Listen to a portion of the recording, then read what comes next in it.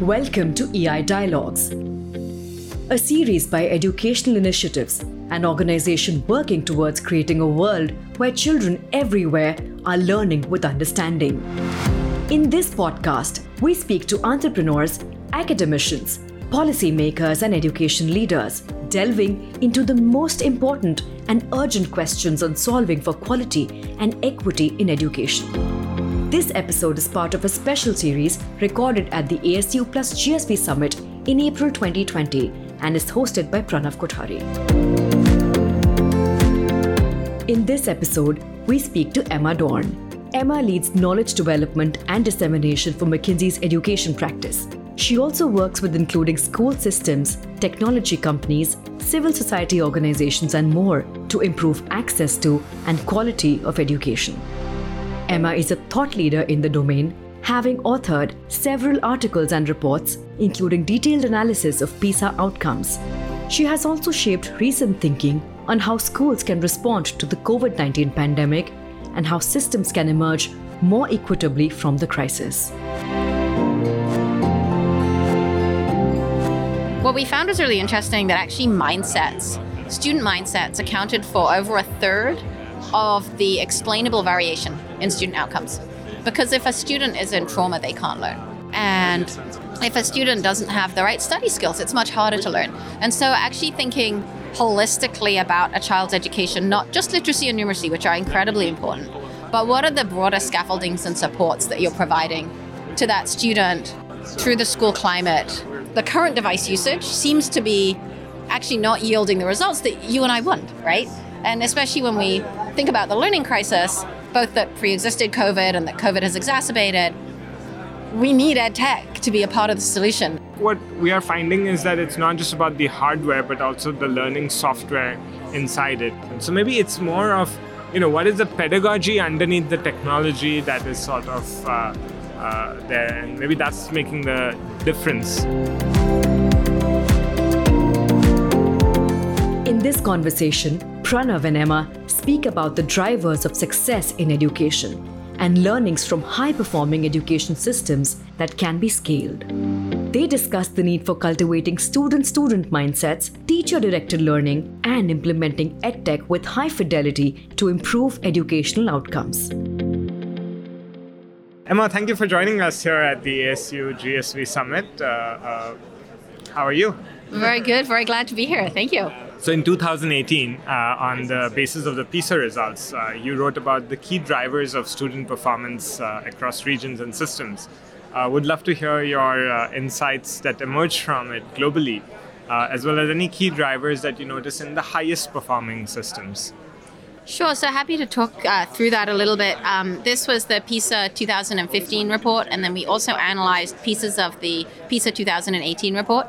So PISA 2015 was 540,000 students in 72 countries. And what makes the data so powerful is that it takes not just assessment data, but the OECD asks a whole bunch of questions of students, of teachers, of principals, of parents about their mindsets, their behaviors, and other characteristics. And so what we found was really interesting that actually student mindsets accounted for over a third of the explainable variation in student outcomes. And I think we've always known that student mindsets are really important, but the magnitude of this really surprised us. And one mindset in particular came out as particularly important, and this was motivation calibration. And motivation calibration, it's a hard name, but what it really means is the understanding what it takes to succeed. And students who could correctly identify what it took, what successful study habits looked like, what it took to succeed, actually performed about 15% better than students who didn't, once you controlled for socioeconomic status, school type, location. And actually students from lower social economic background who had this mindset outperformed students from a higher socioeconomic background who didn't. And so that was really promising to us as a potential route to support better student achievement. Now, of course, in order for it to be powerful, you have to have the right interventions to be able to shift mindsets. But around self-regulation, I think there are meaningful interventions in place. And so that was kind of the first finding that we found. And how really does interesting. one codify this? If one were to sort of know that this can cause a 30-15% change, how can that be implemented at scale? What do governments need to do? What do school leaders need to do on this? Yeah, so I think that as we've then we zoomed back from student mindsets, what we could see in the data, to then the research base around both student mindsets, but broader school climate, social emotional learning, student mental health. And this is something that's come out in more recent work in the pandemic as well. And the importance of some of those foundation pieces, because if a student is in trauma, they can't learn.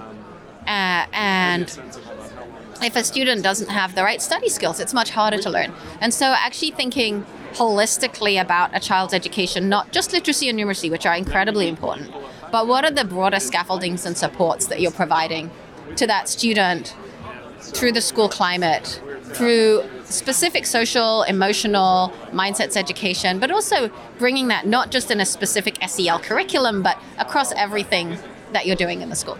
Were there other findings that you wanted to share? Sure, there were two more. The second one I won't spend as much time on because I want to get to the third as well. But the second was really interesting. Was that we looked at reported teacher instruction. So we asked students, what kinds of instruction were you receiving from your teacher? And then OECD PISA grouped that into more teacher-directed instruction and more inquiry-based instruction. And really slightly counterintuitively, what we found is that it was a mix of the two that were the best. But specifically, if you had, the optimal was to have teacher-directed instruction in pretty much every lesson and inquiry-based instructional methods in some. But the worst outcomes came when you had inquiry-based in all and teacher-directed in none. And so what this kind of said to us is, if we're thinking about designing curriculums, is that A, a balance is important, but B, students need to have a basic level of knowledge in order to apply that knowledge and to develop the skills associated with it. And we're not the pedagogical experts, there are people that are, but it was really interesting seeing this coming out at the macro level across data. Thank you. And the third one? So the third one was around technology, which is very relevant for this conference, as This is a lot about education technology. And it was a little bit sobering. I mean, I have a personal belief that technology has great potential both to improve access and to improve personalization of learning. But when we looked at the PISA data, what we saw that it's very hard to implement that at scale. So we looked at this from a number of different angles. The first was we looked at devices. Now, we know that distributing devices is not in any way an effective implementation of EdTech, but we were just curious, students who have an access and use devices in the classroom, how are they faring? And what was interesting is it was very dependent on the type of device. So some devices were associated with higher student learning. I'll give you a guess. What was the device that was most associated with increases in student learning? The smartphone? The data projector. So not what you would even think of EdTech, right? It's a data projector. Again, tool for the teacher to engage students in an effective way. What was the device that was the least correlated with student outcomes? I feel under pressure now. I've been I didn't expect the spot on assessment. Sorry to put you under the spotlight here. I need technology to save me. Okay, the least effective EdTech tool perhaps was like a smartboard, maybe? So that's an interesting one. So what we actually found is that the two tools that were least effective, where we had data across all of the different countries, one was e-readers. Well, not very many people use e-readers, so we kind of put that to one side. Like a Kindle e-reader? Like a Kindle. Okay. And this was also the PISA 2015 was focused on science. So a limited use case for e-readers in science. So we weren't super surprised by that. But the one that was really interesting was tablets. And so huge, really interesting, if you walk around the exposition halls here, some really interesting things happening with tablets, RCT trials where they're having great impact in small scale. But across the countries that PISA was tested in, actually students who used a tablet in the classroom performed about half a year behind students who didn't. And that was in both in reading and math and science. And that is because they are distracted? So PISA didn't ask why, right? They just asked, did you use a tablet in the classroom? And then they looked at what the student outcomes were. And students who used them, now it's a correlation, it's not causation. There may be many other factors involved. We did control for economic status, school type, and location. But there could be some other endogenous factor that's, causation.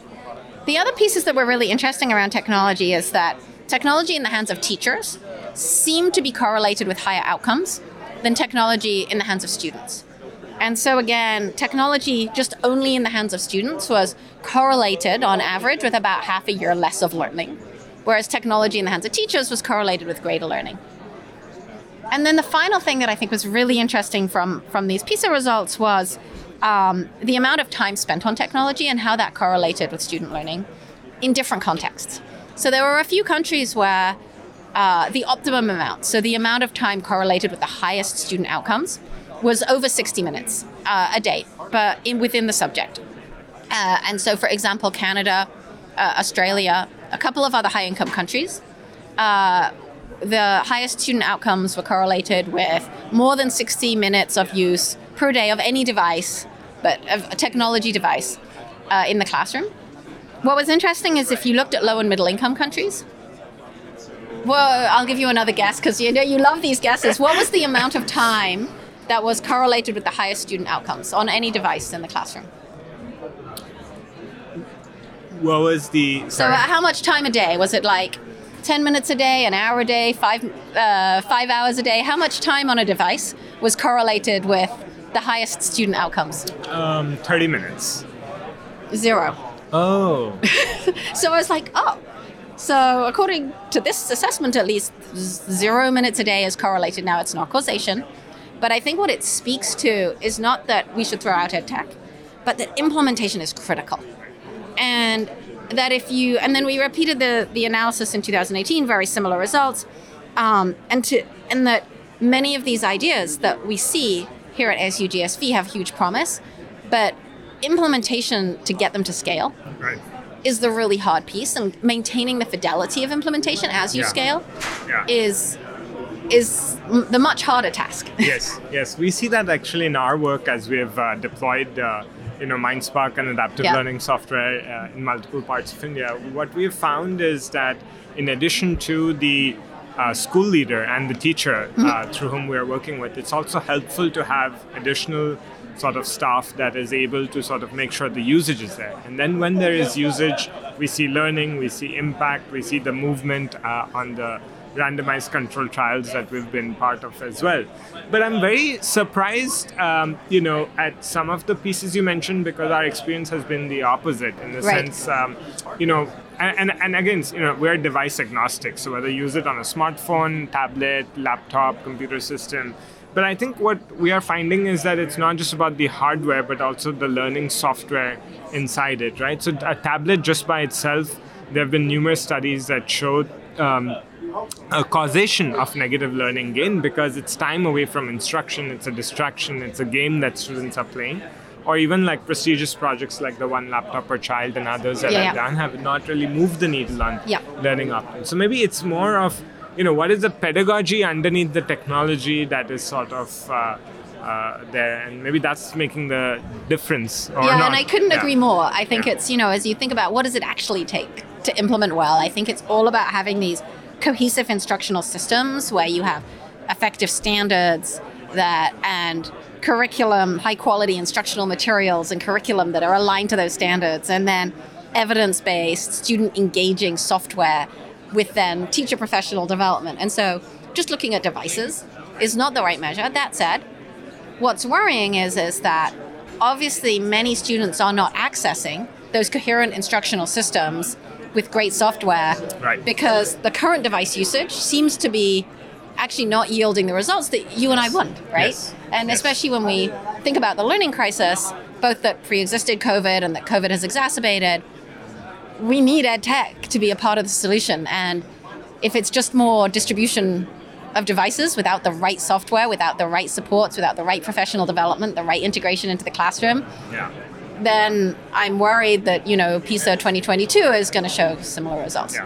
Yeah, I think EdTech has a lot of promise, and in our research, we find that there are 5, conditions in which it achieves its goal. The first is adaptive, because students are at different learning levels, and the pandemic has exacerbated that, right? Yeah. So any software that is understanding and figuring out the child's current knowledge state and helping them learn forward is going to do better. Second is, what is the pedagogy insights, either from assessment data or others, as opposed to simply digitizing a curriculum. Third, we found is the contextualization of it, like in what language is the software in, because if it's in a language that the child is familiar with versus just English in the middle of a country. Yep. And then how is the data that the software is using to actually make iterative improvements? And I think if those 4 conditions largely are met, then I think it makes a difference, but otherwise it's lesser. Yeah. So are there, specific countries or systems where you think EdTech can do better, where, the losses that we've had because of the pandemic, it can be recouped faster? So are there particular systems or countries or any correlations that you have seen that allow the set of students there to use EdTech to, sort of close the gap? Sure. So happy to talk about that a little bit. Maybe we need to kind of take the first step is what has happened, right? What has the impact of the pandemic been on student learning, but also student well-being? Because I think both are really important. Yes. And the latest report that we put out is really sobering. So we've been very worried, since the pandemic hit, that it could exacerbate pre-existing inequalities in education. And over the past 2 years, I've been doing a bunch of research, publishing a bunch of reports on the impact of the pandemic in the US. And it's not good. Like, even in the US, where we have reasonable digital penetration, not perfect, but reasonable digital penetration, students are on average 3 to 4 months behind. And that has exacerbated existing inequalities. So we found that students in majority Black schools are 5 months behind where they would have been absent the pandemic. And students in majority white schools are only 2 months behind. And so we're seeing already this K-shaped recovery, where some students are doing, I don't think it passed anybody by. Like, we all felt some effects, but some students are recovering quite quickly. And by the end of the school year, they may be back on track. I think there was one study that actually showed that students who were going into the pandemic ahead in reading actually progressed faster during the pandemic, because maybe they had nothing to do and they read a lot. But students who were behind in reading fell a lot further behind. And so we're seeing this K-shaped recovery. Now, take a step back. The latest report that we just released is looking globally. And there the picture, the US may not be fine, but for the rest of the world, this has been a catastrophe in some countries. And in India, actually, especially. And so if we look at different countries and how they've been impacted, I think there's 3 archetypes. There's the high-income countries, which were closed a little bit less time, still meaningful amounts of time, but that had reasonable digital access, and where existing inequalities have been widened. And in many places, there's now funding to catch up, though finding the people to staff the funding to catch up is still a challenge, even in high-income countries. There's then the very, very low-income countries who actually didn't have the infrastructure to close for very long. And so in general, countries in Africa, for example, closed for less time than many countries in middle-income countries. Now, when they were closed, there was very limited access to remote learning. Tanzania, for example, I think 6% of students had access to radio, 5% to TV, only 1% had access to remote learning. So there was not much learning going on during the pandemic, but at least schools were not closed for very long. And the other thing to bear in mind with these countries is that even before the pandemic, there was not that much learning going on in some of these schools. There were, especially the very low-income countries, Democratic Republic of Congo or Malawi, there were sometimes class sizes of like 150 children. And teachers who just did not have the training. I mean, I don't know how any teacher has the training to cope with a class size of 150 students, but teachers who didn't even have the training and resources that we would see in classrooms that we're more familiar with. And so even though the pandemic had an impact, maybe the primary imperative is working out what were the structural impediments to a good education before the pandemic, and how do we fix those? So now we come to our third archetype, which is going to be close to home, which is middle-income countries. And middle-income countries in Latin America and South Asia, especially, closed for the longest, some for as many as 2 years. And though they had some infrastructure, they did not have the infrastructure, especially in rural areas, to roll out really effective remote learning. And so while we see maybe some of those high-income countries being 3 to 4 months behind where they would have been, countries in Africa being maybe 6 months behind where they would have been, we see countries in Latin America and South Asia on average being 12 months behind, students being 12 months behind, and that's of a 10-month school year, so that's over a school year. So imagine if you're a grade 2 student when the pandemic hit, and you missed the second half of grade 2, you missed all of grade 3. You come back, you're half in grade 4, and you don't have any of the prerequisites you need. At that point, you're expected to know how to read, but you never learned how to read because you missed that fundamental year. And we know, from years of research that students who don't learn to read by 3rd grade struggle to then read to learn thereafter and have lower outcomes. And so when you look at the South Asia case and the Latin America case, it's clear that we need a completely new approach. We are going to have to accelerate learning tremendously if we're going to prepare these young people for the future of the workforce, which is more automated, a real challenge. And how do we do that? Are there proven solutions that have been done? Because even before the pandemic, there were many countries where learning levels were below the grade level, right? So there were countries like India, for example, where half of grade 5 students were not able to read a grade 2 text. And the pandemic has only exacerbated it. So how are we going to come out of this, Emma? Give us some hope. You've been such a realistic picture of where we are, but we need to know how are we going to improve from where we are. Yeah, no, I'm sorry. I'm always the downer in every conversation. But I do have hope. I have hope partly because I think our young people are tremendously resilient. And I've seen then also so much resilience and innovation just as I've been walking around these conferences with 5,700 people, talent and ideas. And I think more and more energy and excitement about applying that talent in low and middle income countries. I still think there's tremendous challenges in that, but I do think that there's hope. So we looked a little bit at what are some of the evidence-based approaches to help students catch up. And I'll talk about the ones that we've seen in high-income countries first, and then maybe how they could apply. So, in high-income countries, in the US, where I live, there's been a few approaches that have been shown to have really effective evidence base. So the first has been high-dosage tutoring. And this isn't your volunteering tutoring that I kind of do in my spare time. I'm not a very good volunteer tutor. I may be a good researcher, but don't have me tutor your kid. My own kids would tell you. But real high-dosage tutoring. So this is in-school tutoring delivered by paraprofessionals, college students. Doesn't have to be teachers. Small ratios, 1 to 2, 1 to 3 maybe. Delivered 3 to 5 times a week, 30 to 50 minutes on top of regular instruction in one subject. Has had tremendous outcomes. Like students have learned a year or 2 of additional mathematics over the course of a year. Now that would that would catch up the entire cost of the pandemic. Now it's not cheap, and it requires an army of tutors. So the challenge actually in rolling out tutoring and scaling it, as we've been even within the US, is not the funding, it's the people. The supply of high-quality tutors who can actually do this. Right, the supply of college graduates who can, especially in a very tight labor market right now. So how do you then adapt that into a lower middle income country situation? I think we don't know for sure, but we've been seeing some interesting experiments with peer tutoring that is structured again into the school day with meaningful dosage.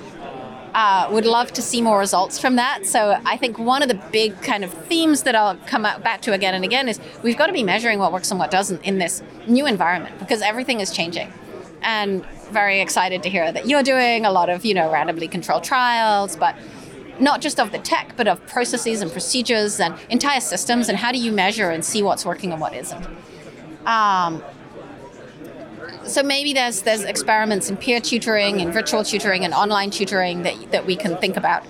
I think the second thing that we've seen has been really effective is in high-income countries is when students are 3 to 4 months behind, or even a year behind, is continuing to expose them to grade level content, but providing the scaffolds to access it.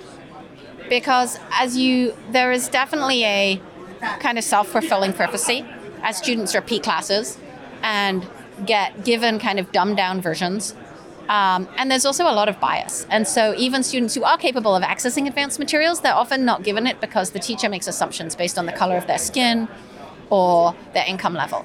And so being able to continue to provide access to grade level content. Now, that doesn't mean you give someone who can't read War and Peace, but it does mean that if everyone in the class is reading a book about racial justice, you allow the kid who isn't yet reading at grade level either one of two things. One, maybe they can listen to the book, and so they can still participate in class discussion.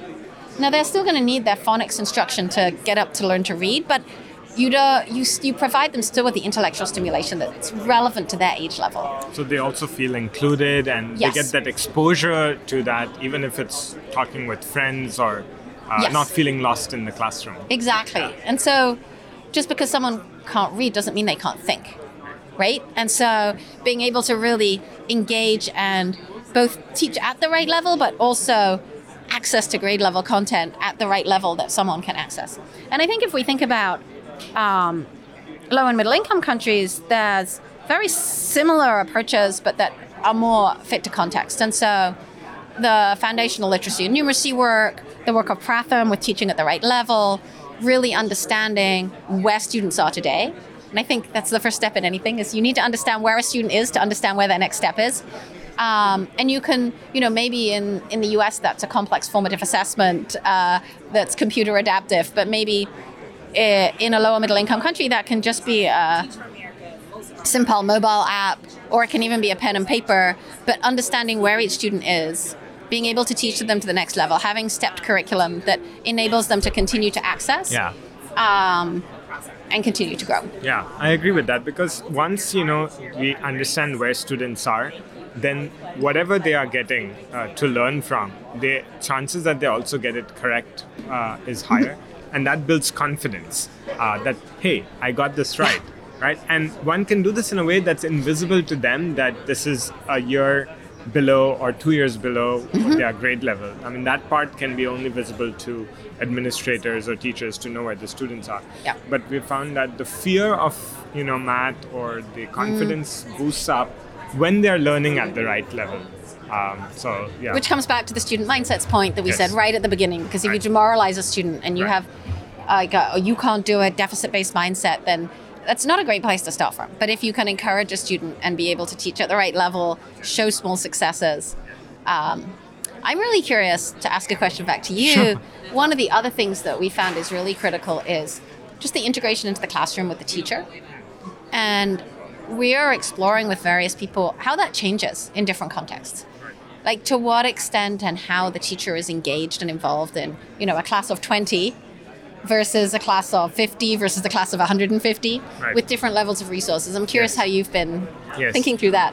Yeah, I think the human teachers play a very important role in the education of the child. So what we find useful is to tell teachers what groups of students by names are struggling with what micro concept. And if a teacher can figure out a way to take them on the side and help them with that, I think helps tremendously. So if I can tell them that, Sarah, Raj, Pranav, and Anne are the 4 students in your class of 20, 50, or 150 that are struggling with this micro concept, can you help them? So if you get a teacher a playlist of the groups and the micro concepts, I think that's helpful. I think as class sizes get bigger, one has to think of what are the comparative advantages of the human teacher. So any form of group reading, science experiments, teaching values, attitude, many of those things I think are squarely in the domain of the human teacher. And perhaps a lot of the learning at the right level, or a lot of the practice, a lot of the homework can be delegated to technology. And all that technology does is it provides the equivalent of a temperature check of every child even before they've walked into the classroom, for the teacher to bake that into their lesson plan. And the ability to really personalize learning, as we said at the beginning. Absolutely. So how are we going to, come and implement a lot of these? Because I think at the planning level, this sounds, something that I resonate strongly with. But, what would need to change from a government procurement system, a teacher acceptability part, a parent consent part? If you were talking to the Education Minister of India, or a large secretary of education in one Indian state, or any of the other countries that you have brought up, what would your advice be? Yeah, it's a hard question. I mean, implementation at scale is difficult, right? And where we see, I think as we look around the world and we look at school system reform, we see the what is fairly agreed upon. We kind of know what the what is. We need high quality teachers and teaching. We need high quality instructional materials linked to standards. We need, if we're using technology, we need it to be linked to student outcomes with a clear purpose in mind, with personalization and access to the highest quality. We need an effective performance management system that provides capability building as well as accountability. That's the what. I think people agree on the what. And have you seen this work in any country? Have you seen any best practices of countries that have, gotten their act together? So it's interesting. We actually just did an analysis that we haven't yet published, but we're looking at. So back in 2007, 2010, we took a look at the PISA results again, and we looked at the countries that either were at the top, or actually more interestingly, had most improved. Because if you are a country that currently has fairly low outcomes, it's actually not very smart to copy Finland or Singapore. Because if you look at Finland or Singapore, you'd say, distribute all of power into the hands of these highly capable professional teachers who can make their own decisions. You're like, actually, in a more, what we've called a kind of poor to fair versus a good to great system, you actually maybe need to provide more centralized control, more scaffolds to teachers, more scripted lesson plans, more systems to support teachers. Partly because teachers haven't had as much training, partly because many teachers are doing two jobs, and so they don't have the time at the end of the day to also be preparing, and so providing those tools and scaffolding to teachers. And so we looked at such systems that had most improved, but that was 2010. So much has changed. So we're actually just launching a new research effort right now in the next year to look back at systems again and see which systems have improved in the last decade and what is working and what isn't. And when we did the initial analysis, the piece that was rather depressing is that there are less systems. There are fewer systems that have actually made these big gains of like a whole year of learning improvement in the past decade. And actually many of the superstars from yesteryear have actually fallen in PISA. And so I haven't fully worked out this conundrum yet. Like when these international assessments came out first, we were all very excited because we thought, wow, this is amazing. We will see what works. We will apply it. Everyone's achievement will go up. And so far that promise hasn't been fully delivered. And I do think it has a lot to do with this implementation piece. And so that's something we're going to be interviewing system leaders around the world, trying to understand what works and what doesn't in implementation. Because it's one thing to get a single classroom, but to get 1,000 classrooms operating at scale is hard. Send me a copy of it. I'll be the first one to read that. Yes, we look forward to it. We could definitely keep in touch. Is there anything you would like to share that I haven't asked? I think just the final point would be, as we think about supporting students to recover from the pandemic, both academically and from a well-being perspective, which we've talked less about, but is a challenge of similar magnitude. I think at every level, we need to understand the context and the differences. And so at the student level, we need to understand that each student is unique. And so the importance of really understanding where every student is. But then at the country level, we need to understand every country is unique, and understanding, as you said, the unique cultural contexts.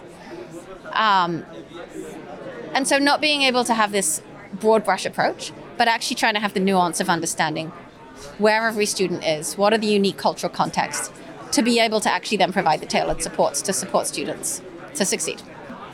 And as you've walked around at ASU GSV over the last 2 days, what has inspired you? What has motivated you? What have you found odd? What have you found surprising? Any insights from this conference? So I think the thing that's inspired me most has been talking to a lot of the different entrepreneurs who are both thinking about really evidence-based. So many more people, I would say, this year than in previous years, talking about randomly controlled trials and the evidence of improvement, and not the latest, sexiest, cool idea, but really some fundamentals and how to do the fundamentals well. And then also really thinking about scaling.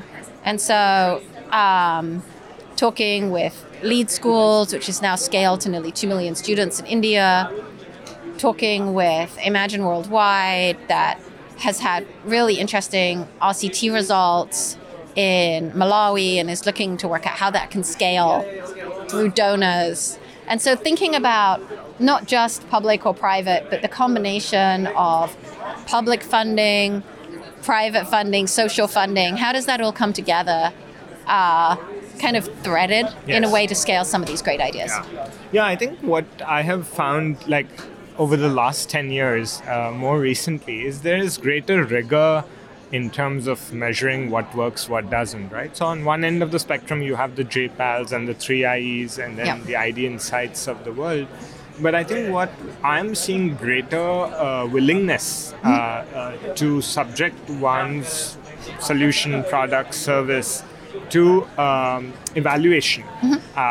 As it relates to student learning outcomes. I think people are, obviously the logistics and the operations comes to it comes to mind the first because you are executing on it. But I think the fact that, people are willing to say, hey, let me actually see if this is helping a child read or, do math and make tweaks to the product or the implementation thereof, which is good. We are also participants in a development impact bond where, ultimately only the outcomes matter, right? It doesn't matter how hard you worked or what strategies you put or how many permissions you got or how many trainings you did, but ultimately did it move the outcome and outcome.